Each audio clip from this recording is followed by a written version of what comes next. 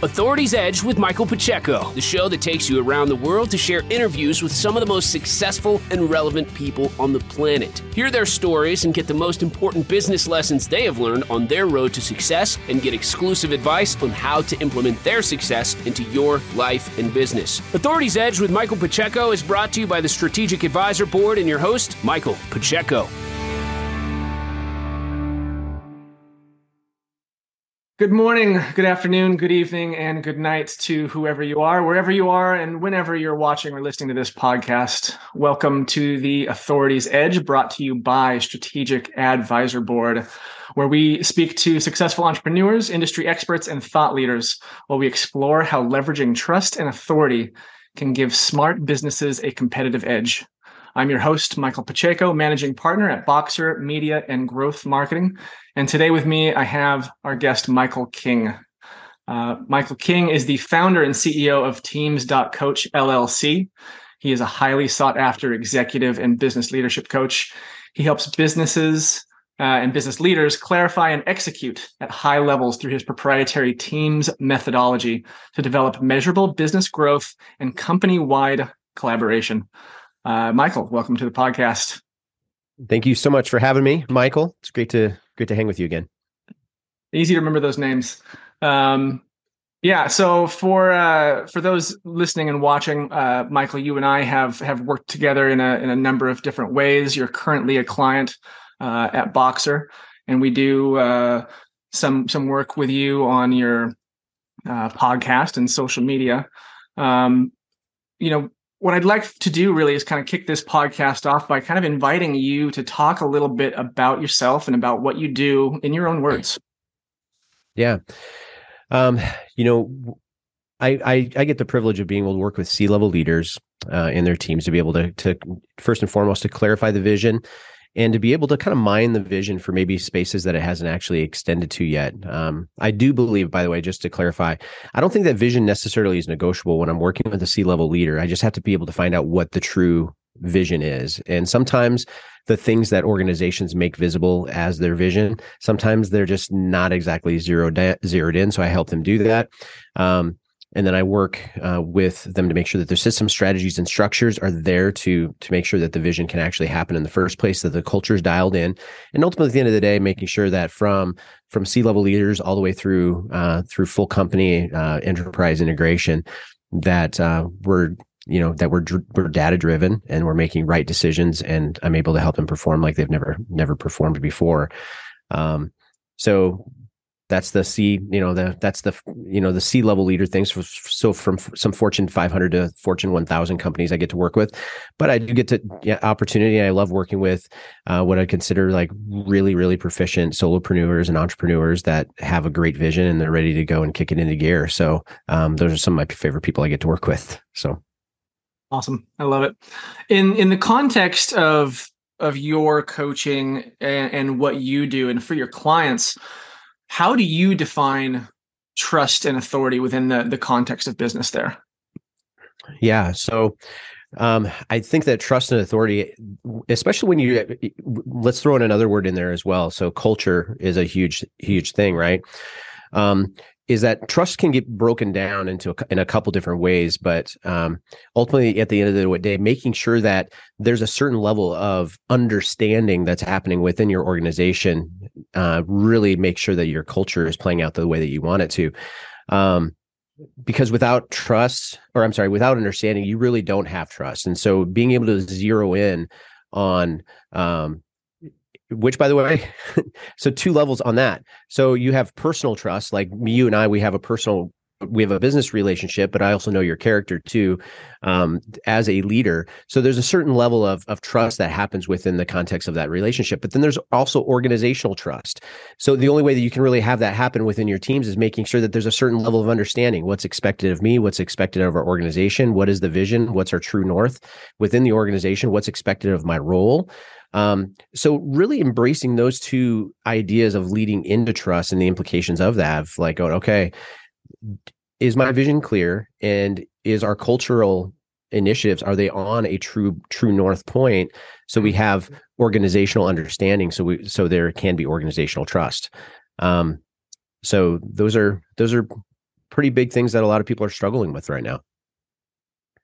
Can you talk a little bit more about culture and how that plays into the idea of trust and authority, either within or without of an organization, right? Because there's also a lot of this stuff, the internal culture of an organization, that's going to affect the external, the way that organization is perceived externally by prospects, by customers and clients, by vendors, partners. Well, you've seen this, I've seen this. Typically what ends up happening is that when you start talking about culture, you end up on these two different sides of the fence. What's your aspirational culture versus your real culture? Your real culture are the things that you can put a pulse on it, like I can feel it. And, the tension between senior leaders always gets felt down at entry level places. And as much as I would love to say that people don't feel those things, they actually truly do. So, so when working through just the culture piece on that, we have to be able to define, what are we about? Why do we do what we do? And what are the behaviors that are completely aligned with our vision and our values within our organizations? Because those are tangible things that end up creating the culture. Now, when it comes to culture, so if I'm working with you as a senior leader, and I start to identify, hey, let's identify culture. Let's talk about organizational effectiveness. Let's look at our audience initiatives. Are we more externally driven versus internally driven? Let's look at, are we approachable, not approachable? Well, there aren't any really right answers when I'm working with a senior leader when it comes to diagnosing and saying, okay, let's get this culture thing dialed in. I just have to know that you know what it is and that you're being truthful with where you're at, because everybody else knows. And that's the thing, is that culture is like this weird mirror to where it's like when you put a senior leader into a place and the board or even the executive team might come to you and say, this is our culture, this is who we are. But if you put somebody into those high level seats within an organization that don't reflect the cultural vision of an organization, you're going to get something different. So that's where it's a little bit like a mirror. So it's absolutely necessary. So if you're leading a team or if you're leading at high levels of leadership within an organization, you have to know what the aspirational culture is within an organization, and does it actually meet up with the real culture of the organization? And more importantly, do you agree with it and are you aligned with it? Yeah. Because if you don't, it's going to change everything. So aspirational versus real culture, how do you close that gap as a coach coming into an organization? Yeah. Well, a couple of those things is just by clarifying language and making sure that your internal communication strategy matches up with your external communication strategy or your marketing strategy.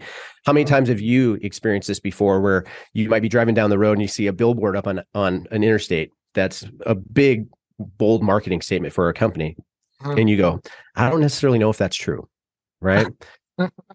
Like I've experienced that on the big and the small. Yeah. But when you're working with an organization, you have to be able to identify the variances within that. Again, it's not right or wrong. It's just the wider the gap. So one of the things that we have an assessment tool that we use called Culture Pulse. And it's easy for me to be able to take and say, okay, let's identify first with clear language what the senior leader is all about, and making sure that there's a communication strategy put into place to where every person on the team understands why the senior leader views things the way they do. The more that you get this into a really consistent cadence of communication and leadership development within your team, the more you're going to go ahead and tighten those gaps when it comes to some of those variances within your culture.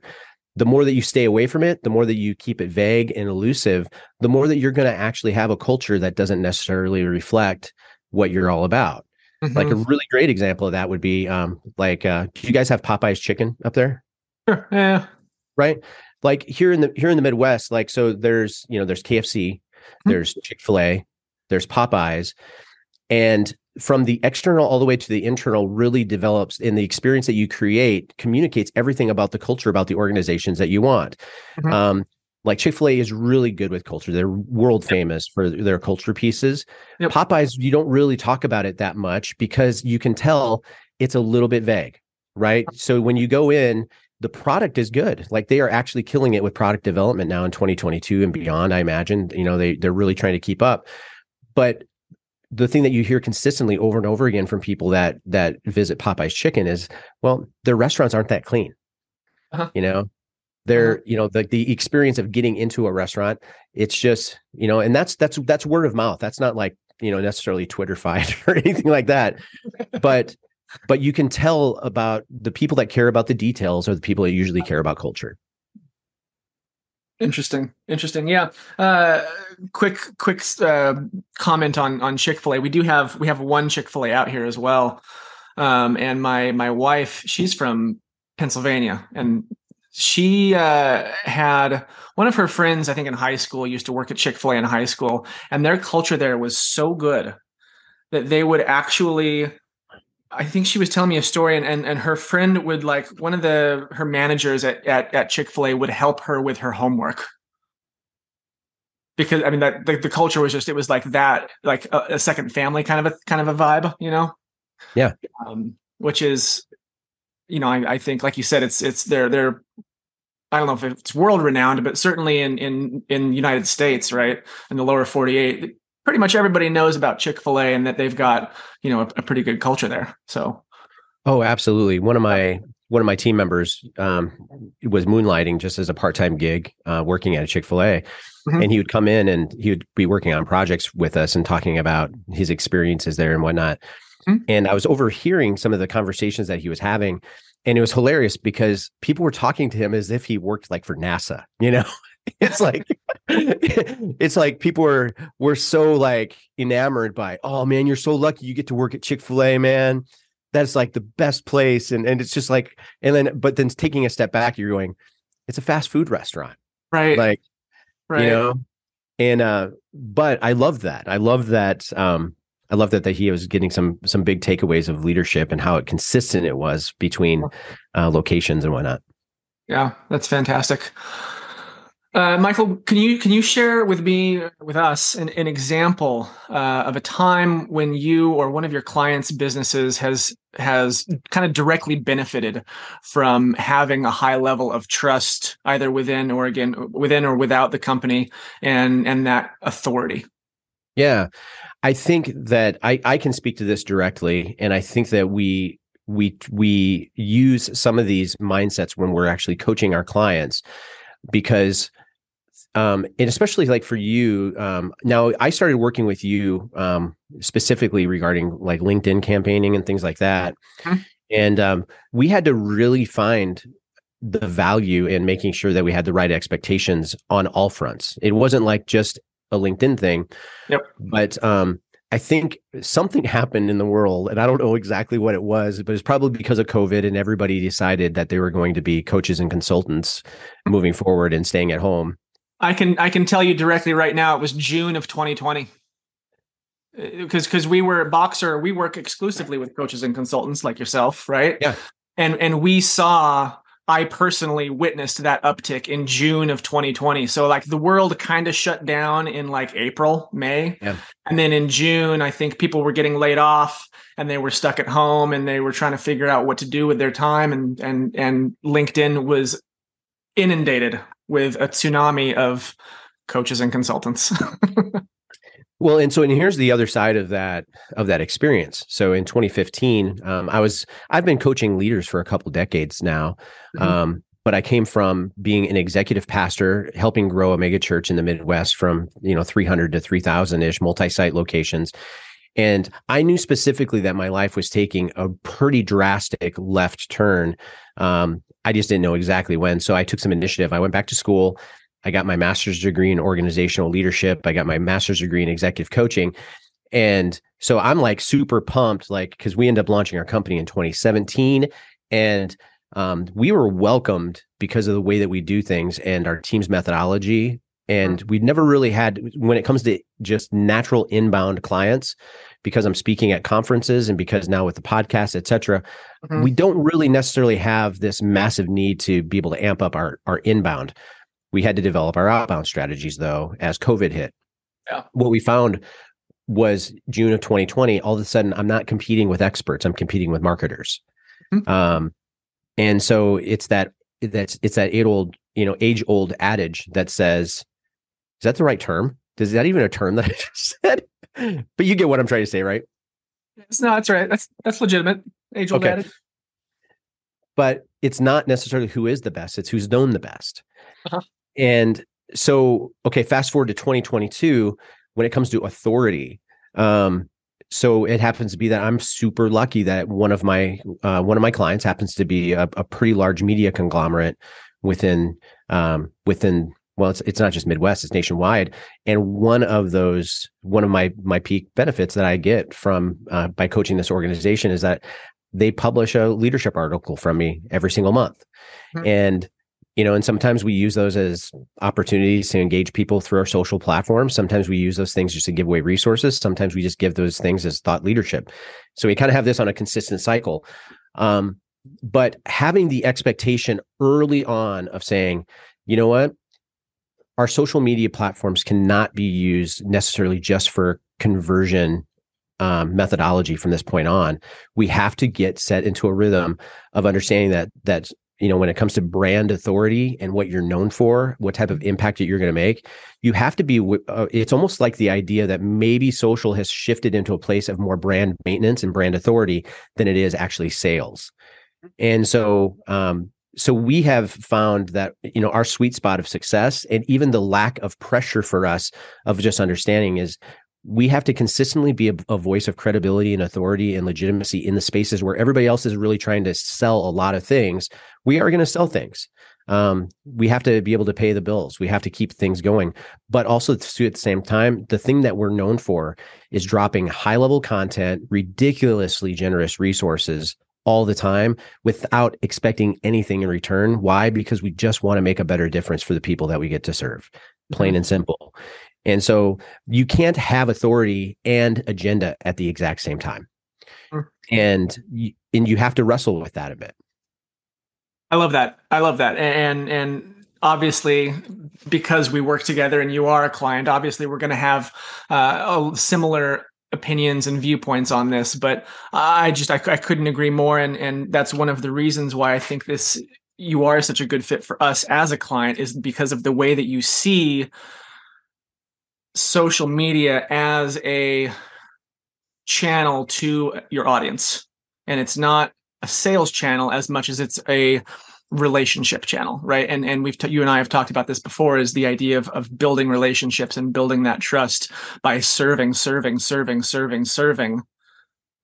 And those relationships are naturally going to form. Trust will naturally build. You will naturally become the authority because you're always the one who's there, willing to deliver value, willing to teach, willing to serve at no cost, with no agenda. And I can't say how important I think that is. And this is the idea. Like, a lot of people just call this, you can call this content marketing, right? It's really what it is. Is you're marketing yourself with content. But the idea behind it, as you stated, is to just deliver that value, right? Help people. Yeah, and I think a lot of times people, the closer that you get to desperation, the more that you realize that you might not have the authority that you wanted in the first place. Mm-hmm. And so that's where some of these conversations, even with the clients that I serve, they get into this place to where they feel like that they need something right away. They need to have 10 qualified leads generated per month, and otherwise everything is just going to go to hell in a handbasket. Right. But okay, now fast track to 2022. What are you doing every single day to make a single email? What are you doing every day to make 10 meaningful phone calls? What are you doing to show up at networking events? Again, the more that you do this a little bit with what content marketing, but also just some broadcast methodology and understanding that these Twitter, Instagram, Facebook, TikTok, whatever, all these are is TV stations. That's all they are. Sure. And so the more that you get known for something, the easier life is when you pick up a phone call, or because even like if you go in and you log into my LinkedIn advertising, into Sales Navigator right now today, you're going to notice a drastic shift that we've had in the last 6 months. You're going to notice that you guys kind of handle our broadcast methodology, some of our general messaging, which you've really worked a lot with us to find out, okay, what messages work, which ones don't. Mm-hmm. But then we go in there and we go, okay, because you guys helped us lock in our LinkedIn profile and avatar and all that stuff. And so in a way that we're now with the podcast, it's like, again, authority. We keep on pushing out valuable content without the expectation that there's something that we need from people. No, it doesn't work like that. Right. Yeah. But now when we do send out an email, like I sent out an email just the other day, here it's what we call reset week. It's the week between Christmas and New Year's. Right. Yep.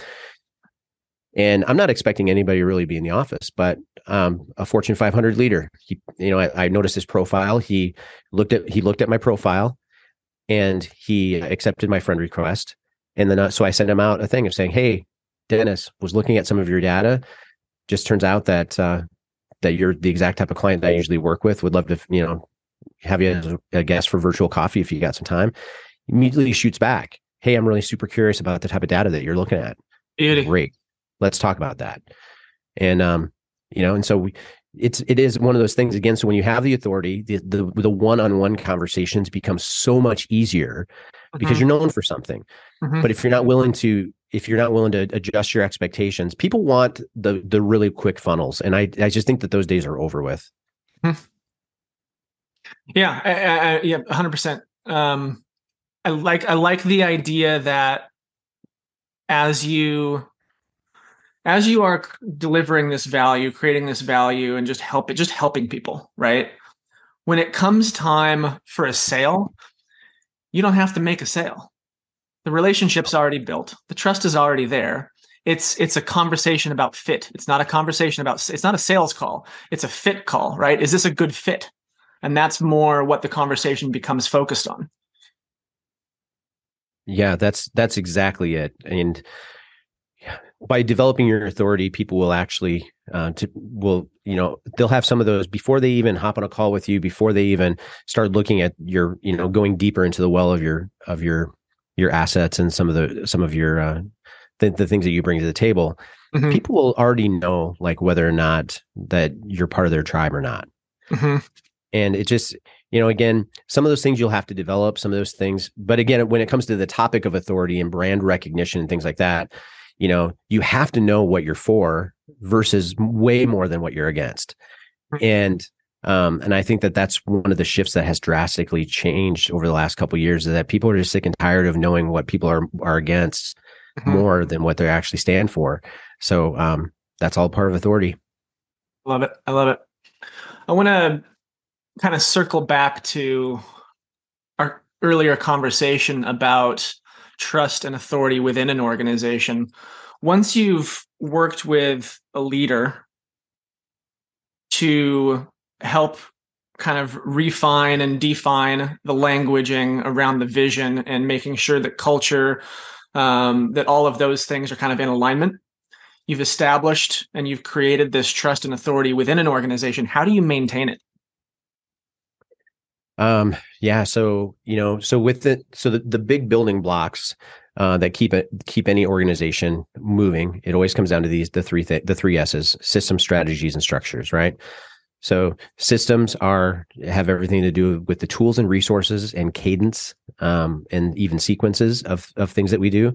Strategies have to do with goals and the what we're going to do, so some of the tactics that and then structure has to do with the actual people that are sitting in seats that align. So it's not a singular thing. So when it comes to sustainability of culture, sustainability of trust, sustainability of understanding, man, it's the leader that's willing to throw all three of those S's on the table and go, okay, what's working and what doesn't work, what aligns and what doesn't align. If a leader can get that down, because ultimately at the end of the day, this does come down to a leader. If you are the higher up within an organization you are, the more responsibility for the vision of the organization that you need to have. You need to be forward thinking as much as you possibly can. I don't consider a senior leader winning unless they can have 60% of their bandwidth actually scheduled and programmed to be thinking future thinking. 60%, that's a lot. So if anybody's listening to this and they're like going, man, I am way more in my business than I should be. Well, we should probably talk, because there's so much more that you can do if you've aligned these things right. Yeah. But then the people that are surrounding that senior leader, they have to be responsible for the sequence and communication strategy internally. Mhm. So when it comes to behaviors, when it comes to expectations, when it comes to organizational values, these are massive, because if you don't have a maintenance sequence in place to making sure that you're, so when new people are coming onto the team, like for example, just to give you a really quick example of this, one of my clients, they have a standing meeting that lasts for only 15 minutes every single Monday morning with the senior leader and the whole leadership team. So about 75 people that are directors and managers and up, right? Yeah. So they gather in the lobby of this business, and every single week they get together. They have 9 core values that are a part of the organizational thing, and he brings a personal story that's attached to one of those values every single week. And so there's a sequence on rotation. So it catches the new people, it catches the old people. He brings other people up to share stories that reflect in those value sequences. So you have to have maintenance sequences in place in order for you to have any type of maintenance of culture. I like it. I love that. That's a great idea.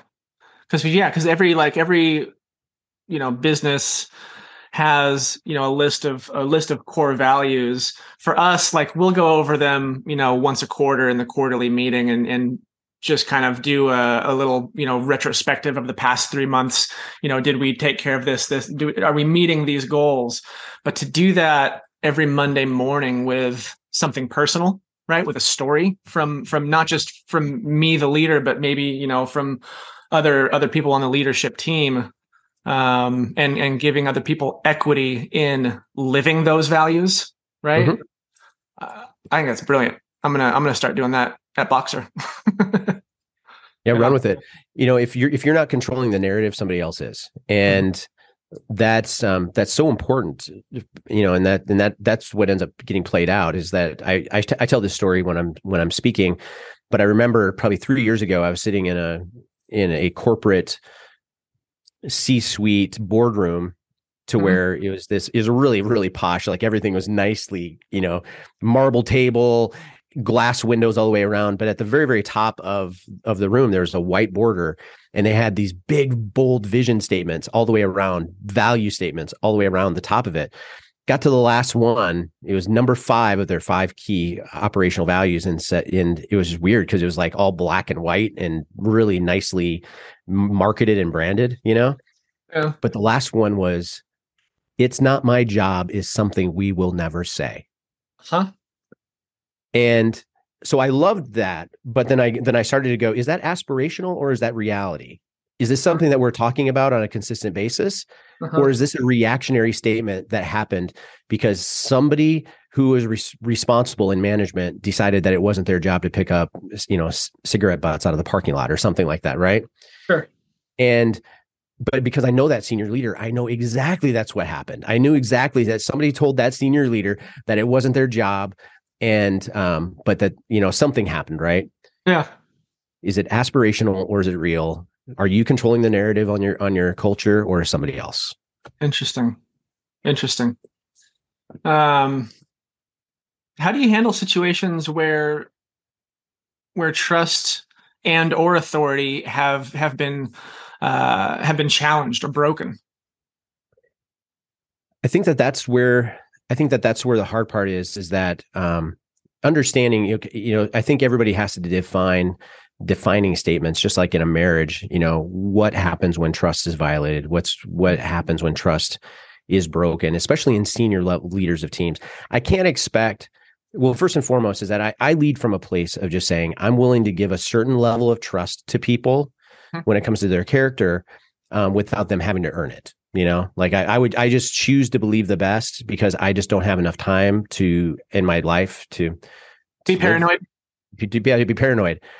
But I do think, though, at senior levels of leadership within an organization, trust is one of the biggest assets and one of the biggest values that you can actually have on your team. And once you understand this, then in inviting people into those trusting circles, there is a cost to this, and there's a cost to trust.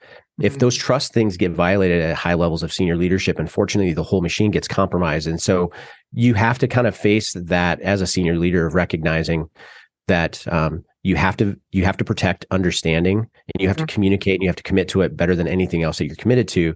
And then you have to have a certain level of consequence and price affiliated with trust, understanding that when you give that to somebody and they're sharing senior leadership with you, they have to also understand the consequence of violating it as well. So unfortunately, I've seen people bounce back from big mistakes. I've seen people bounce back from major leadership flaws. I've seen people bounce back from bad chemistry within the team. I rarely see leaders bouncing back from violations of trust within senior levels of leadership. Very rarely see it happen. Yeah. So that's super important to guard and protect that. Yeah. And I think it becomes more, you do have those situations like the Bob Iger situation with Disney, to where somebody came in, took over as the CEO. What was the last guy's name? Chapek? Bob Chapek? I don't remember. I know Iger, but I'm not sure. Yeah, so Bob Iger was the president of Disney for a long time, and then Bob Chapek was his successor. Okay. And there were some things that after when Chapek came in to become the new president, there were some things that manifested in his style of leadership that were unexpected, and so there was trust violations that happened. So Bob Chapek, he came back in. On those types of things, you will have situations where, just as people kind of climb the corporate ladder and are ascending to different roles, relational dynamics change. You'll have different dynamics that come to play, but when it comes to trust, a senior leader needs to know exactly the type of people they want to surround themselves with and put on their senior leadership teams so they can minimize risk when it comes to trust, because that's the biggest thing. Sure. Nice. You've worked with Fortune 500s and you've worked with small business entrepreneurs. Does trust and authority within or without an organization, does that look different depending on the size of the organization? Does it become more complex and more difficult to manage in a larger business than it does in a small agency, for example? Well, anytime that you add more people into the fold, the more complicated it will get. It really comes down to what have you developed and what do you sustain. So when I'm talking to this, to the solopreneur or the entrepreneur who's got a really great idea and they're really about, they're going to go after it like crazy, understanding, like, it's really easy for me to sit down with somebody and say, hey, listen, I have a blueprint that's going to take you to a seven-figure blueprint within the next 90 days, but we have to stick to the plan. Let's go ahead and dial this in. Those are fun conversations because you're able to see somebody actually developing their brand authority and their trust authority or trust recognition, because they're only developing the things that are completely in line with their vision and their values and who they truly are. So that's fun to see them discover those things and then work through that. Mm-hmm. Organizations that are established, massive organizations that have multiple different fields to it, you just have to be really, really careful of the people that you end up putting in leadership situations and understand that a good 50% of that job portfolio, whether they're director or manager or senior leader within those teams, about 50% is simply like brand representation and value representation, product representation, organizational presence representation. That's the hard part about it is that we have, so if you're a senior leader on a team, you have to recognize that you have two different brands that you have to represent and you don't have options. You have your personal brand and you have your organizational brand. If one of those things cancels the other out, you lose authority and trust immediately. So the more people that you have in the fold, the more complicated it gets. So you have to be people that are willing to just manage what that looks like. Yeah, I like it. I think I want to talk a little bit now. You brought it up about branding, personal brand, right, versus the company's brand, the business's brand. Brands are built on the ideas of trust and authority, right? Brands are not a physical entity. Brands kind of exist in the hearts and minds of the people, people who are subjected to a company, a brand. How important is a personal brand in 2023 moving forward?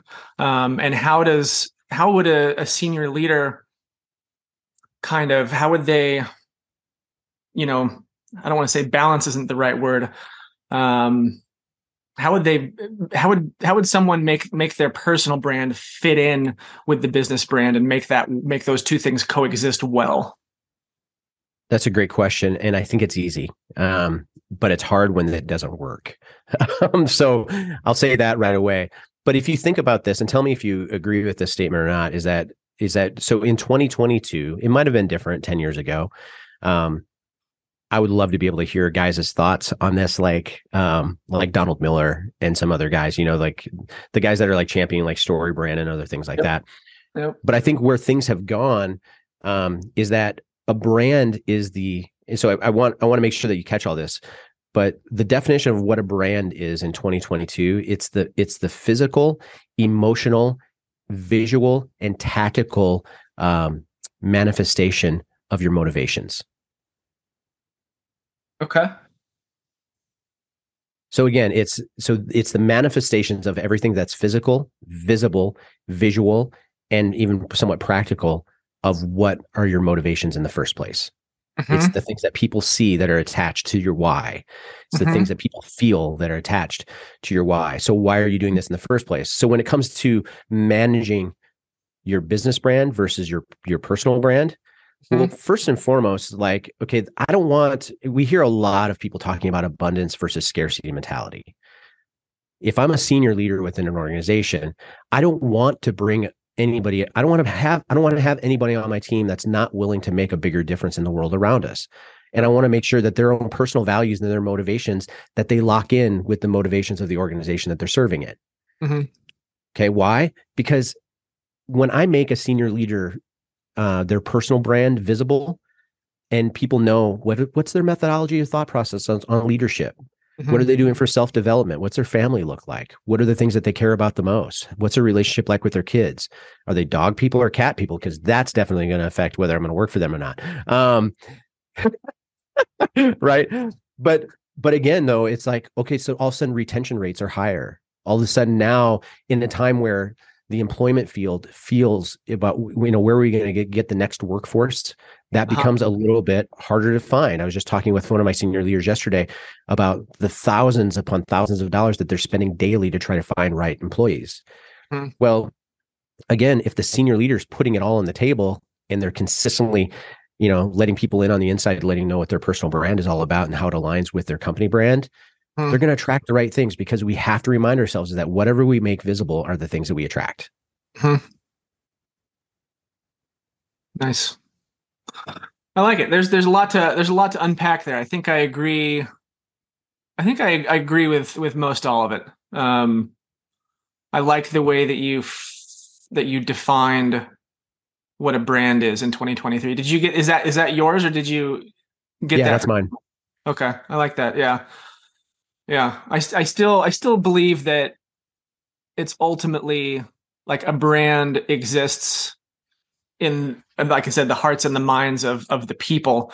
But I like the way you brought in the actual stuff from the organization, right? How it's the manifested out in the world as it's manifested, all of the things that you bring to the world and your intentions and the way that you are able to execute upon those intentions, right? Right. Well, in context of this conversation, there are some different interpretations on all that, and I don't really have I don't think there's a right or wrong answer, except for when we're talking about, okay, how difficult is it to manage a personal brand versus your business brand? Well, the tension existing is that when the motivations of a senior leader doesn't match up, or when the motivations of any team member doesn't match up, unfortunately, like as much as retention rates need to get better in companies, because people are starting to figure out, man, I can do anything I want, anywhere I want. I can work from home if I want. I can, right? That's like, people are figuring that out. Totally. But if somebody's motivations doesn't line up with the company's motivations, I would rather us just go ahead and agree to part ways sooner than later, because eventually those motivations are going to manifest as something that's probably pretty ugly. And so we have to be okay with like just going, okay, man, this is where the alignment between personal brand and business brand, we have to make sure that we're aligned. I mean, it all really, it kind of all circles back to what we talked about in the first 5 minutes, where you have to really focus, define, and refine your company's values, because it's all coming down into that, and that's what you're using as the kind of the North Star to make sure everything below it is in alignment. Yeah, $281 billion were spent on marketing campaigns in the United States in the year 2020. So taking an internal message and going, okay, we're going to go ahead and communicate with people that are far away from us, that are unfamiliar. We're going to spend $281 billion. That's just a whole lot of cash, man. That's huge. But in comparison, we've only spent 1% of that on internal communication strategies. Like, this is a massive gap. Like, if we're not communicating and managing culture and creating consistency inside the companies and with the people that we love and we serve the most, and making sure that everybody's in a safe place, everybody's on the same page, that we take that level of understanding and turn it actually into trust. If we're not doing that, like, we're all screwed. Like, this thing is just, this is going to get really complicated super fast. So, but there's a massive gap there. So, and that's one of my own personal missions, is that even though it's not sexy, you're not going to see me on social media or on LinkedIn or wherever. You're not going to see me going, hey, company, come work with me, and you're going to get we're going to go ahead and increase your revenue by 10 times within the next 5 years. Well, with one of the companies that we're working with, we've gotten a 5.7 times return in the last 2 years, but some of these things are unprecedented. But I promise you, if you dial in and you get your internal communications right, to where your internal communications are a reflection of the greater culture and vision and values that you have as senior leaders, and you make sure that your whole organization and enterprise is locked in, your marketing becomes so much easier. Yeah. So I was just speaking with another leader a couple weeks ago and said, that $281 billion figure, I'm absolutely 100% positive that we can cut that in half for marketing expense by just shoring up our internal culture within the companies that we serve. Do you think that's because then the marketing would require less touch points to a sale? Yeah, brand authority and credibility goes through the roof, and then just the overall efficacy of, or even just the, like, if you're, like, of course, you're a managing partner, a boxer, but imagine how low of an impact that you would have if you just weren't that excited about what Boxer was doing. Sure. I can promise you that people are listening to this and they're saying to themselves, man, I really wish that at least 50% of my organization were excited about what we do here. Well, you can change that, and you should change that. Because if you change that, then every single one of your employees becomes your billboard. And that's a whole nother conversation. Yeah. Love it. Michael, I want to be respectful of your time here. We're coming up on the hour. One more question for you. Can you share any tips or strategies with our viewers and listeners for building trust and authority, specifically in a digital environment, whether that's internally within a company or externally? I think just kind of circling back on some of the things that we talked about, have reasonable expectations for what you're using your social media for. Consistently bring value, and understand that really is a little bit more about brand management. It's really more about value management than it is conversion strategy. And so I think it'll be really interesting in the next few years what we see that space to look like. All I know is that I know that it's almost like a necessary evil for us to consistently have drip campaigns and even have some funnels out there and things like that, just because everybody's doing it right now. But I also feel a lot of empathy of, like, knowing that there's a certain level of anxiety that I'm going to have when I log into my LinkedIn today. And I know that there's going to be 250 messages in there from people that are trying to sell me something.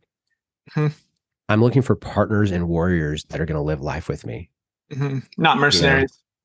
Yeah, absolutely. And that's the thing, is like, I'll hop on discovery calls with people if I know that you could be one of our tribe. And I might do business with you, but that's the thing that I'm constantly looking at. I'm looking at people that are long-term relationships. I'm looking for people that are going to be, like I said, partners and warriors in what the future looks like. But if I feel like people are just simply out there trying to sell the next thing, it doesn't do anybody any good. and you've experienced this too. So yeah. So again, so have reasonable expectations, adjust your strategy on how you're using your social platforms so you're consistently bringing value, serving your audience well. Because when you serve your audience well and you understand that you're bringing solutions to people's pain points without expecting anything in return, your credibility is going to go through the roof. I promise you that. So yeah. Nice. I'll leave it at that. On the subject of authority, trust, company culture, are there, 1, 2, maybe 3 books that you might recommend our listeners, viewers check out? Yeah. John Michael Morgan's Brand Against the Machine. It's 2012. It's a little bit dated, but great one. That's a great one. Fantastic book to read. And he's also one of my coaches too, as well. So great coaches always have coaches, by the way. And so because of my commitment to being a great coach, I have a couple of guys in my life that are priceless, and he's one of those. And Good to Great, Jim Collins is another one that I'll say that those are kind of the two that outside of StoryBrand, Donald Miller, those are 3 really, really solid that you just have to have in your arsenal. Awesome. Love it. Michael King, coach to the greats. Where can people connect with you online, my friend? LinkedIn, Facebook, and Instagram. So Teams.coach is the name of my company. So we do a lot of things through Teams.coach, through Facebook and Instagram. But find me on LinkedIn as well. Shoot me a message. And also the Level Up Leader podcast with Michael King. Gotta, yeah, we have some really, really cool things coming up as well on that. It is a good one. That's a great one. Michael King, thank you so much, brother. I appreciate you making the time. I want to shake your hand. Thank you for joining us. And we'll talk soon. All right. Thanks, brother. Take care, brother. Thanks to our listeners and viewers. We'll see you guys next time. Cheers. Thanks for listening to Authority's Edge with Michael Pacheco. Please leave your feedback and visit strategicadvisorboard.com to get the latest and greatest business advisement on the planet. Follow us on social media for updates, and we'll see you on the next episode.